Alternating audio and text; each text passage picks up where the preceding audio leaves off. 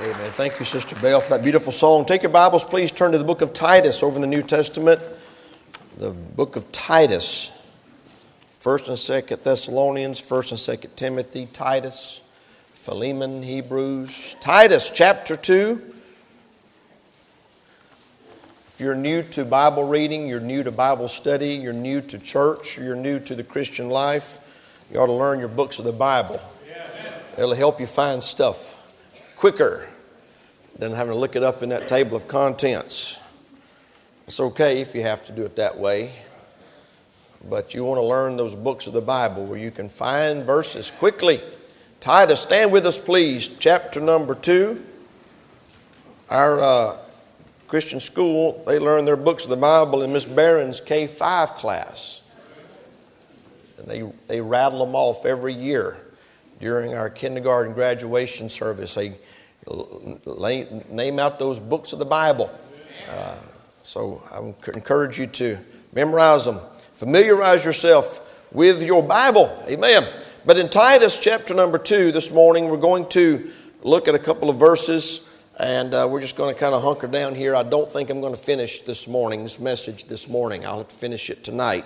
But that's just my way of getting you back tonight for the 5 o'clock service. Because you can't just listen to half a message, just like you can't eat half a steak. You have to eat the whole thing. I'm not saying this message is a steak. You can't eat a half a hot dog either. Amen. You can't eat half of anything. You got to eat the whole thing. We're going to get half of it this morning, introduction this morning, and the main meat of the message tonight. So just giving you a heads up. You say, well, that didn't make sense. Well, you got to hear all of it. You got to hear all of it. And unless you want to stay here for 2 hours, I can preach both messages right now. It don't matter to me. Amen. Titus 2, are you there? Look at what it says in verse number 11. For the grace of God that bringeth salvation hath appeared to all men, teaching us that denying ungodliness and worldly lust, we should live soberly, righteously, and godly in this present world, looking for that blessed hope and the glorious appearing of the great God and our Savior Jesus Christ. Verse 14, who gave himself for us, that he might redeem us from all iniquity, and purify in himself a peculiar people, zealous of good works. I want to preach on that for a little bit today. Zealous of good works. Lord, help us, I pray now, as we turn our hearts and our minds to the Scriptures. I pray that you'd bring these verses alive for us, and I pray that you'd help them, Lord, to be saturated and settled in our hearts. In Jesus' name, amen. Thank you so much for standing. You can be seated. I want to begin this morning by saying that it is rare to find a Christian that could be described as zealous of good works. That phrase has really been on my heart for several days. A lot of Christians, when it comes to good works, they are hesitant. They are intimidated. They are afraid. They're cautious. They're undercover, incognito, camouflaged. They like to kind of blend in. Are y'all getting the point? But the church is commanded to be zealous of good works. What the New Testament church needs today is a healthy dose of zeal. When we think of the words to describe Christians today, and I think of words to describe churches today, unfortunately, zeal is not one of them. I think of words like apathy, coldness, complacency, compromise, worldliness, indifference, distractions. But I don't think about zeal and being zealous. A person that has zeal has no room for all those other things. You can't be indifferent, cold, and complacent and be full of zeal at the same time. It's impossible.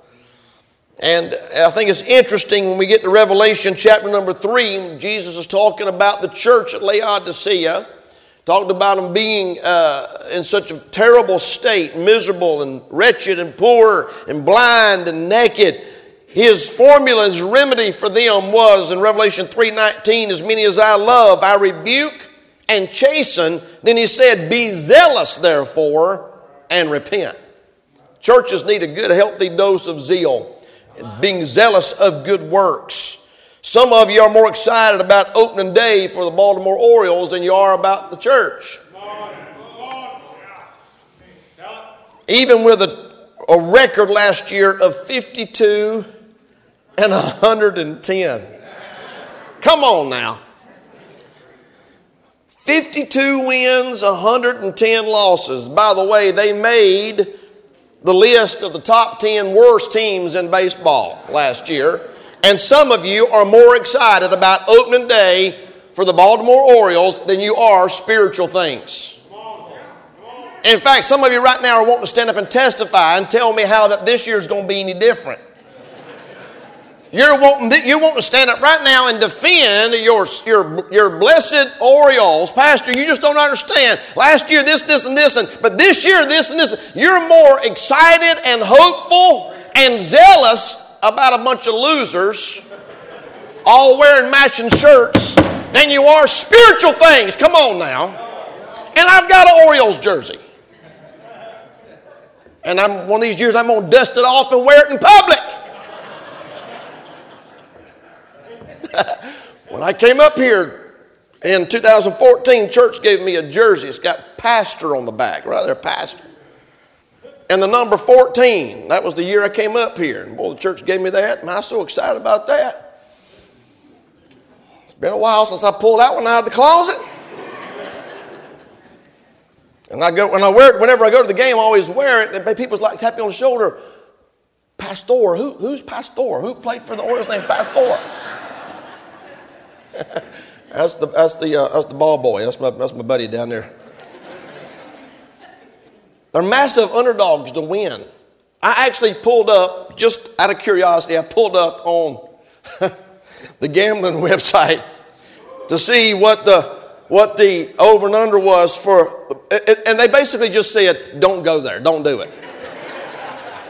You want to bet on the Orioles? It said, don't waste your money. Just throw it out in the yard if you want to waste it. Don't bet on the Orioles this year. Now, I didn't say that. That's what all your buddies down in Las Vegas said about your favorite team. My point being is this. Some people get more excited about sports, even when their team's losing. They're more excited about carnal things, worldly things. There's more zeal, more passion, more fervency about those things than there are about spiritual things. And in our Bible, we find over and over and over again admonitions about being zealous unto good works. Before we get into the message, I want to just quickly bring up to speed. The book of Titus is a pastoral epistle. It was written by the Apostle Paul to a young man by the name of Titus, a young pastor. He had been assigned by Apostle Paul to go to the island of Crete, according to chapter 1, verse number 5. And his words were literally to set in order the things that are wanting. We know from Acts chapter number 2 that there were people from Crete that was in Acts 2 in Jerusalem that got saved at Pentecost when all those 3,000 people got saved. There were people from Crete that got saved there. We assume that some of them may have gone back to Crete and they started churches and they started telling everybody what they knew, but there had not really been a solid discipleship effort put there. So Paul sent young Titus to go to Crete to set in order the things that are wanting and ordain elders in every city. So that was what Titus's job was. And in the book of Titus, we find where his objective was to set in order the things that are wanting or things that were lacking, things that were missing. They were missing elders. The churches didn't have the proper leadership. They didn't have qualified leadership. They didn't have anybody in there to confront and face all the false teachers and liars and deceivers. In the latter part of chapter number 1, those people needed to be confronted. They needed to be rebuked. According to verse number 13, they needed to be stopped.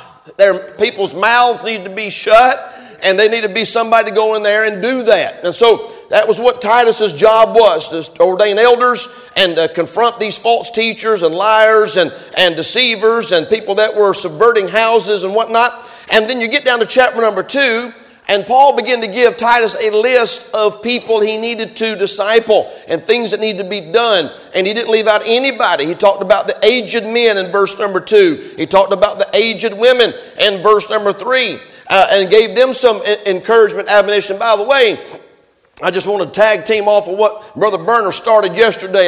He was give a little devotion / message to our senior saints yesterday before we ate. I mean, he had me fired up, and he was pouring it on. And I got up behind him, and I said, I just need to testify for just a second. And I wanted to just emphasize to our senior saints how important they are in our church. Well, there's a lot of churches today that are kicking the elderly people to the curb. They're kicking them out. They don't have any room for them. They're not trying to accommodate them. They're not trying to see about them. They're not recognizing them and honoring them for their years of labor and service and involvement and contribution to the ministry. But one thing I really appreciated about Brother Berner yesterday was it was more than just to pat them on the back and tell them what a blessing they are, but he was trying to help light a fire, and he was trying to encourage and trying to motivate and spark our senior saints. And I got it behind him and I said, listen, y'all like it when I work on these young people, and you like it when I preach to these children, and you like it when I jump into these new converts and I get them discipled, and we have the discipleship classes, and you like it when the new recruits come in and we put them through boot camp with all the push-ups and all the obstacle courses. I said, but you senior saints, you're the ones with seniority. You're the captains and the majors and the colonels and the brigadiers. You've got the stripes and the ranks, and you've got the medals, and you've got the accomplishments that you wear. I said, you cannot be AWOL no more than a new convert can be AWOL. Amen. And in the book of Titus, he said, you need to tell the aged men, this is what they need to be doing. And the aged women, this is what they need to be doing. And then you need to talk to the young women and talk to the young men. And boy, in Titus chapter number 2, he didn't leave out anybody. He closes out chapter number 2 with the verse that we just read. Verse number 11 down through the remainder of the chapter. When I got to verse number 14, I was just looking at that statement, zealous of good works. That was the phrase I wanted to focus on. But I wanted to look at the context of that verse, that statement. And he was basically saying that the grace of God in verse number 11 that bringeth salvation hath appeared to all men. The same grace that saved us is the same grace that will teach us some things. We like saving grace, don't we? We're not talking about the grace that is greater than our sin. We like the verses where sin abounded, grace did much more abound. We like talking about saving grace, but what about the grace that comes after salvation that takes us to the next level in our Christian life? Teaches us some things. Verse number 12, the grace that brought salvation teaches us denying ungodliness and worldly lust. Well, the world's filled with ungodliness. The world's filled with worldly lusts, perversion, ungodliness. That we should live soberly, righteously, and godly in this present world, verse number 12. Preacher, I love saving grace. What about this kind of grace? What about the kind of grace that separates us from the ungodliness in the world? And I'm just going to throw this out right here. Just going to tweak some of you. And that's fine. That's my pet peeve is tweaking Baptist. I love it. Just don't squirm or make any really loud noises and nobody will know. My wife and I got married in 1995, July 95. It'll be 27 years in July. And we went to Orlando, Florida on our honeymoon. And we boycotted Disney 27 years ago for their homosexual agenda. This is not anything new. But we got Christians today that give Disney more money than they give the local church. They spend more money on Disney than they do God and world missions. I didn't go 27 years ago. There ain't enough mules in Texas to drag me to that hellhole today. Bunch of perverts and sodomites and pedophiles trying to destroy our children and the hearts and minds of our children. I'm talking about the grace of God that bringeth salvation hath appeared to all men, teaching us that denying ungodliness and worldly lust, we should live soberly and righteously and godly in this present world. That's what I'm talking about. For those of you that are watching online and you're all about boycotting fundamental churches and boycotting independent Baptist churches, if you're boycotting fundamental churches but you're not boycotting Disney, you're doing it wrong. Just thought I'd throw that out there and get that off my chest. Now I can preach. I feel better. Looking for that blessed hope, verse number 13. Looking for that blessed hope and the glorious appearing of our great God and Savior, Jesus Christ. Well, I'm glad Jesus is coming again, aren't you? Man, I'm looking more forward to the rapture than I am opening day. Keep going back to that. Some of y'all got it circled in red on your calendar. Opening day, you know who the starting pitcher is going to be. I'm looking for the rapture. I'm looking for Jesus to come back. That's the day I'm looking forward to. The glorious appearing of the great God and our Savior Jesus Christ. I love the way he worded that. Just for the heretics that don't believe Jesus was God, he worded that where you can't get around it. Amen. Verse 14, who gave himself for us. Here's our verse. Here's the context of our message. Who gave himself for us. If you want to outline verse 14, you can. We see the sacrificial death.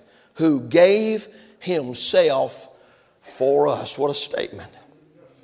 Purchased us with his own blood. Amen. Paul told the Ephesian elders in Acts chapter number 2, feed the flock of God over which the Holy Ghost hath made you overseers, the church of the living God which he hath purchased with his own blood. He gave himself for us. Husbands, love your wives, Ephesians 5, even as Christ also loved the church and gave himself for it. He bought us with his own blood. We see the sacrificial death in the first part of verse 14. Then we see the spiritual deliverance, that he might redeem us from all iniquity. Amen. He didn't redeem us to leave us living in a life of iniquity. Amen. John the Baptist said, behold the Lamb of God which taketh away the sin of the world. And I'm thankful that he didn't just save us in our sins, but he saves us from our sins. He came to redeem us from all iniquity. If preachers preaching on iniquity gets under your skin, you might not be redeemed. Let me say that again. If it tweaks you for a man of God to stand up and to point out and expose iniquity, you might ought to question whether or not you've ever been born again, because when he came to redeem us from all iniquity. Not excuse it, not give us a free hall pass, not give us a license to sin. We've been saved by grace through faith, plus nothing, minus nothing, not by works, and we believe in eternal security, but he came and redeemed us from all iniquity. Can I get a witness? We see the sacrificial death. We see the spiritual deliverance. We see the sanctified disciples, that he might redeem us from all iniquity and purify unto himself a peculiar people. Preacher, y'all, this is my first time here. I'm looking around. Y'all are peculiar. It's kind of the plan. By the way, that word peculiar doesn't mean weird. It doesn't mean strange. It literally means belonging to or possessed by. We are a possessed people. We belong to him. Amen. That's what peculiar people means. That's why we're supposed to be different. Supposed to be different. Supposed to be. You just feel it just kind of gets a little bit.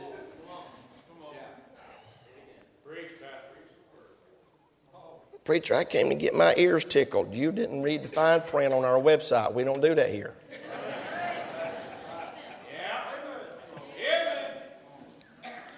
I'm not a massage therapist. I'm a preacher. And the Bible's very clear. He came to purify unto himself a peculiar people. By the way, that purifying is an ongoing process. When you live in this filthy world, when you live in this nasty, filthy, perverted, ungodly society, it is a continual process. Amen. Well, I had a bath Saturday. I don't need one today. I had a bath Monday. I don't need one today. You need a bath? We have to teach our kids when they come in on our Christian school.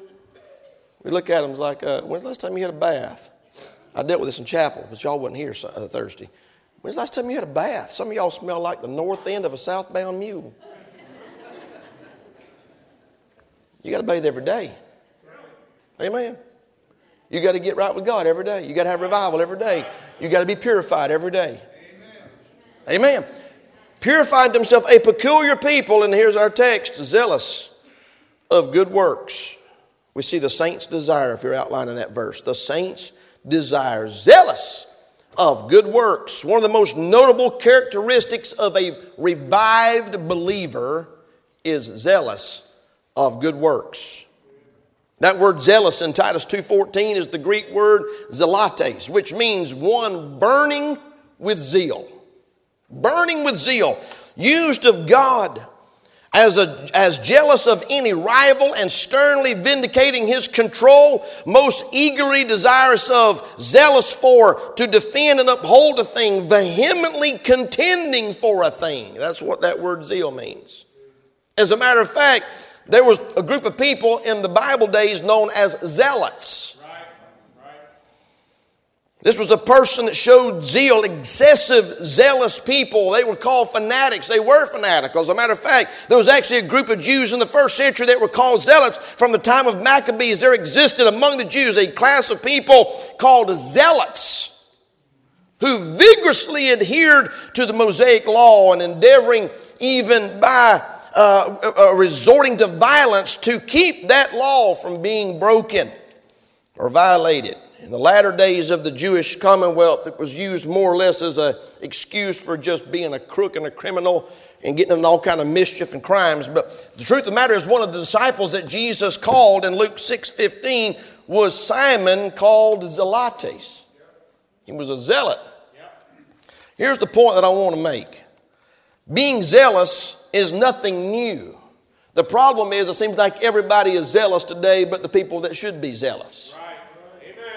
Old Testament kings had zeal for God. I was reading this morning in 2 Kings 10. If you don't turn over there, I'm going to get bogged down. Let me give you a quick summary of 2 Kings chapter number 10. There was a man over there by the name of Jehu. And he said in verse number 16, this is 2 Kings 10:16, he said, "Come with me and see my zeal for the Lord." And he called this other man up and had him ride in his chariot. And I thought, well, now that's a good verse. Come see my zeal for the Lord. Ooh, I want to preach on that. I'm going to change my title from zealous of good works to come see my zeal for the Lord.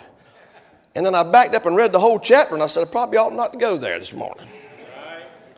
Because what he did in that chapter, he found the 70 sons of Ahab, killed all of them, cut their heads off, put them in baskets, took them to the entering in of the gate, and dumped them out and made 2 big heaps.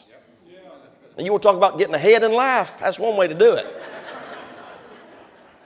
But that ain't all. Then a group of people came up to him and they found out who they were, and he killed 42 of them. Then, here's what he said. He said, I want you to go find all of the prophets of Baal and all of the Baal worshipers. He said, of all the people in our past that has worshiped Baal, nobody's ever worshiped Baal like I'm going to worship Baal. We're going to have a worship service for Baal like has never been had. And the Bible says they went throughout all the land and they found all the worshipers of Baal and all the prophets of Baal, and they put them in the house of Baal. And then he sent spies in and said, now you go in there and make sure there are no followers of God in the place. No worshipers of the true Jehovah God. And so they went in and made sure there was only Baal worshipers in there. And then he got 80 men circle the place. And here's what he said to them. He says, if you let any of them out alive, I'm going to kill you. And the Bible says they went in and killed every single Baal worshiper and priest in the house of Baal. And the Bible says this in 2 Kings chapter 16 and verse number 28. Thus Jehu destroyed Baal out of Israel. Oh my goodness, preacher, that's just a little far-fetched. You think? Old Testament king, come see my zeal for the Lord. You want to see what zeal looks like? This is what it looks like right here. Is everybody still with me? No, I'm not trying to get y'all to go do that. I'm telling you what he did. I'm going to get to us in a minute. All right, just take a deep breath. Some of y'all are like, wow, that's a little much. You think? You get over to Romans chapter number 10, the Apostle Paul even talked about the nation of Israel and the zeal that they had. Here's what he said in Romans 10, verse 1. Brethren, my heart's desire and prayer to God for Israel is that they might be saved. For I bear them record that they have a zeal of God, but not according to knowledge. By the way, they still have a zeal of God. You can go to Israel today. You can go to Jerusalem today. I've been there. I've been to the Western Wall, been there, and underneath that mountain is a little synagogue, a little place where they meet, and those people under there, they ain't playing. In fact, when Brother Sasser and I went, he said, you need to put one of these, what's it, a kippah? What's that, kippah? You need to put this kippah on. Put this on. You can't go over there. You can't go up in this area near this wall without that kippah. Of course, trying to get that thing to stay on my short hair was fun. It kept wanting to slide off. I put that thing on and we went up in there. And then we went up, when you go up there, you go to the left, and there is a synagogue up in that mountain, carved out of that rock. Am I right, Brother Sasser? I remember this. And we got up in there, and there was bookshelves with scrolls and manuscripts and all the writings of the rabbis. And there was people in there praying, Jewish people in there praying. And I'm telling you what, buddy, I've been to a lot of Baptist camp meetings and conferences. I've been to a bunch of youth conferences. I've been to all-night prayer meetings. And I've seen very few Christians praying with the fervency that those people were praying. I'm talking about standing there and praying like this, putting their hands on that wall and putting their face on that wall and rubbing that wall for hours. And taking prayer requests and writing them up in little pieces of, write on a piece of paper and stick them in the cracks. Those cracks of the wall, the Western Wall, people call it the Wailing Wall, it was filled, the cracks and crevices were filled with prayer requests. And people go there and they pray. And the zeal and the passion and the fervency that they have. That's what Paul was talking about in Romans 10. A zeal of God, but not according to knowledge. For they, being ignorant of God's righteousness and going about to establish their own righteousness, have not submitted themselves unto the righteousness of God. It's a man-made, works-based religion. But the New Testament nation of Israel had that kind of zeal. The Pharisees, Saul, before he became the Apostle Paul, several times referred to himself as being zealous. Listen to this. I'm going somewhere. Just hang in there with me just a minute. Galatians chapter number 1, verse 13 and 14. For ye have heard of my conversation in times past in the Jews' religion, how that beyond measure I persecuted the church and wasted it, and profited in the Jews' religion above many my equals in mine own nation, being more exceedingly zealous of the traditions of my fathers.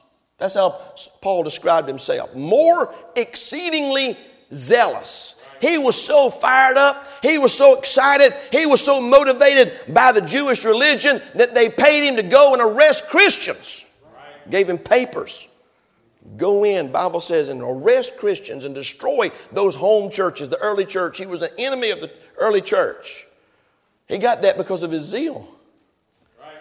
He said it again in Philippians chapter number 3 when he's giving his testimony. Verse number 5, circumcised the 8th day of the stock of Israel, of the tribe of Benjamin, and Hebrew of the Hebrews, as touching the law, a Pharisee, concerning zeal, persecuting the church, touching the righteousness which is in the law, blameless. He described himself several places as being full of zeal for all the wrong things. By the way, before salvation, there is always a zeal, but it's not unto good works. Right. It's unto all the wrong things. Look at our text. Look at our text in Titus chapter number 1.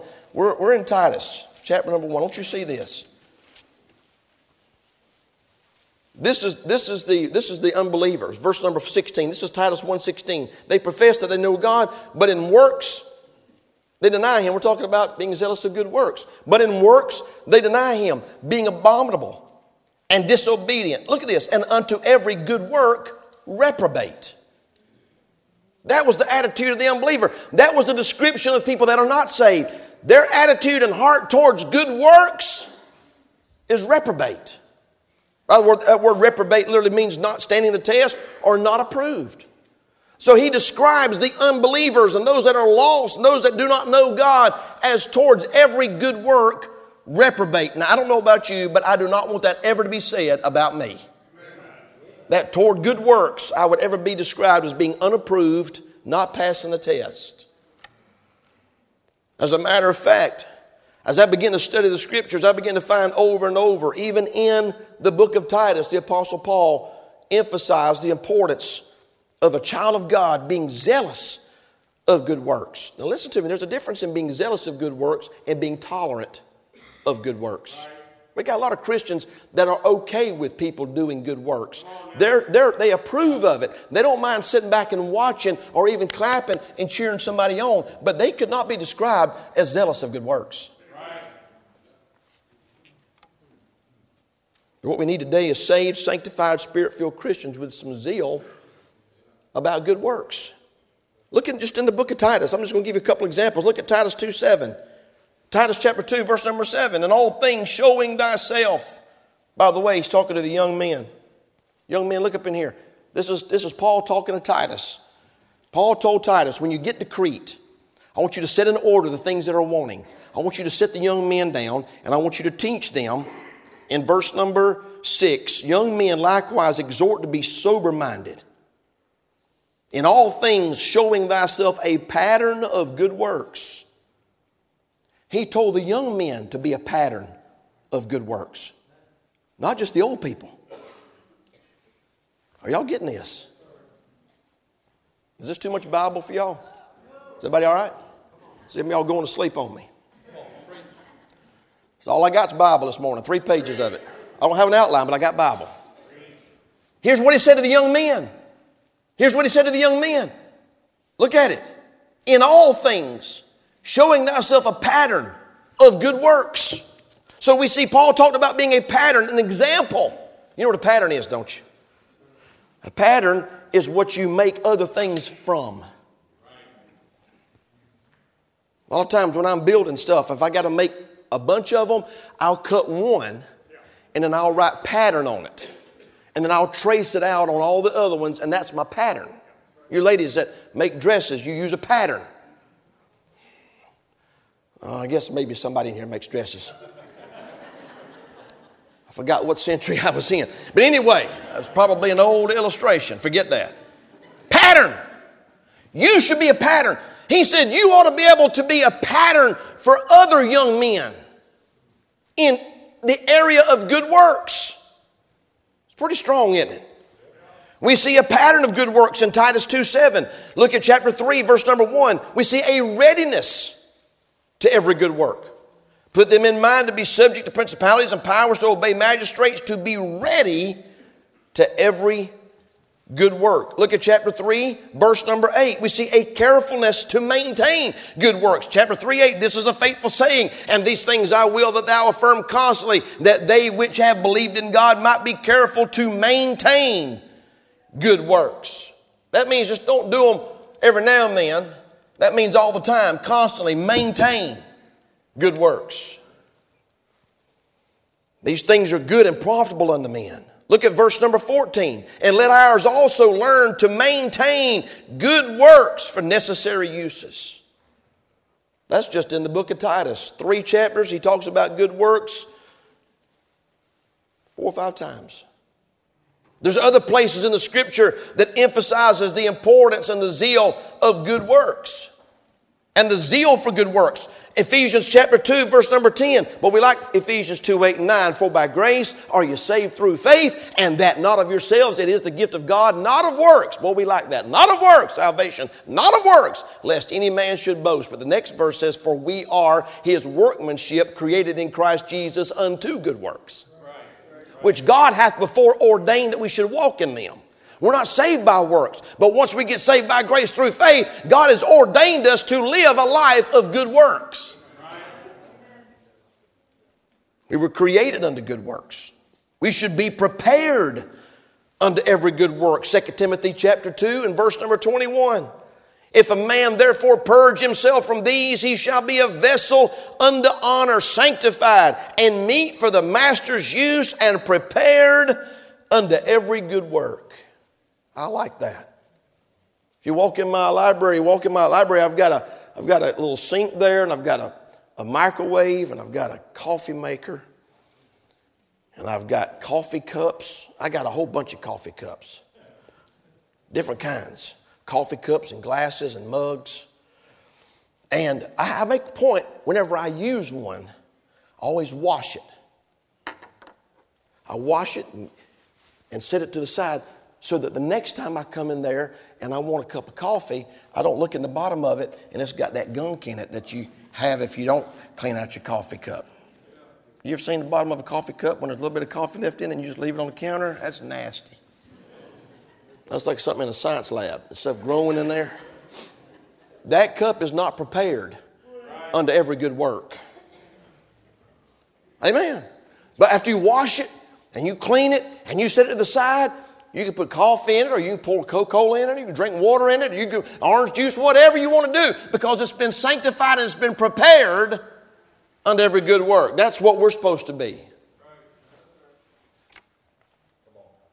Colossians chapter number 1, verse number 10, we should be fruitful in every good work, that ye might walk worthy of the Lord unto all pleasing, being fruitful in every good work. Fruitful in every good work. And increasing in the knowledge of God. Our theme this year is more. I think more good works is in order, don't you think? Being fruitful unto every good work. But he's not finished. Hebrews chapter 13 and verse number 21, he says, make you perfect in every good work to do his will. I mean, it just gets tougher. He just keeps raising the bar. He don't just say be ready for every good work. Don't just have an attitude of it. Don't just be zealous, but I want you to be perfect in every good work.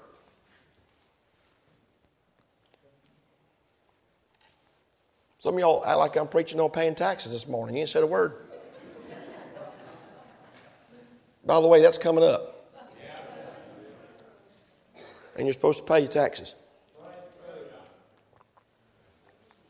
That ain't what I'm preaching on, but I just thought since we're getting close to April, I thought I'd just mention that. Now y'all want me to get back on good works, don't you? What was his remedy to the church of Laodicea? Be zealous and repent. I'm going to say this and I'm done. I'm not done. I'm just going to put a plug in it and come back. I'm going to come back tonight and I'm going to preach the message. That was introduction. Listen to me. Listen to me carefully. I've been in church my whole life. I hate dead churches. I said, I hate dead churches. I despise dead churches.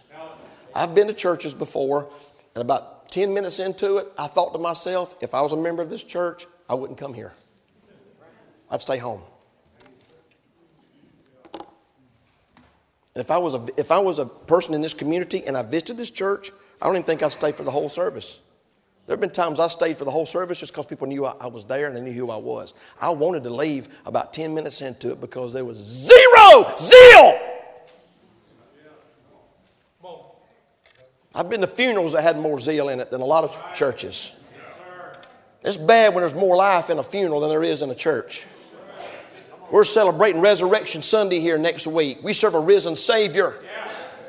We need to preach a message on some risen saints.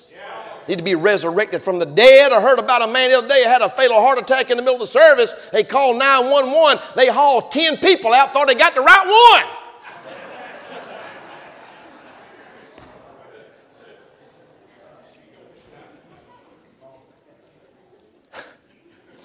Zealous of good works. I wonder this morning, seriously this morning, I didn't even get into the meat of the message. This was just the introduction. Where do you measure up on the zeal for good works? Heads bowed, eyes closed. We've got baptisms getting ready, but the altar's open right now. We need an altar full of people that even before the message tonight would get in this altar and say, Lord, help me to be full of fire and zeal and passion and excitement and fervency for good works. That's what we've been created and ordained to do our whole life. That's why He left us here. That's why He left the church here. That's why He didn't take us home 30 seconds after we got saved. Why He didn't just take us on up to heaven. He left us here to do good works. And that involves a lot of things. But you won't be any of those things without the zealousness and the zeal for good works.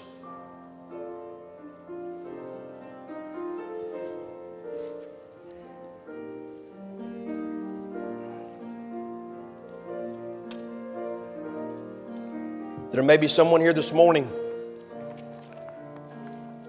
Say, Pastor Shiflett, I needed that message. I've gotten weary in well-doing. Maybe I've lost some of my zeal for good works. I needed that message. I needed that reminder this morning. Would you slip your hand up? Would you slip your hand up? Hands are going up, hands are going up, hands are going up all over the place. God bless you. You can put them down. Let me ask this question. There may be somebody here today say, Pastor Shefflin, I'm not sure if I died right now I'd go to heaven. I think I would. I hope I would. But I cannot say for certainty, 100% certainty, that if I died right now I'd go to heaven. And I would appreciate it if you would pray for me. I'd like to know that before it's too late. Would you slip your hand up so I can see you? Preacher, pray for me. I'm not sure if I died right now I'd go to heaven. Anybody, anywhere? Would you slip your hand up quietly right wherever you might be? Just slip your hand up so I can see it. Anybody? If you're watching online, there's a phone number on the screen. If you'll text that number, if you'll text that phone number, somebody will call you in just a few minutes with a Bible, and over the phone do our best to try to help you.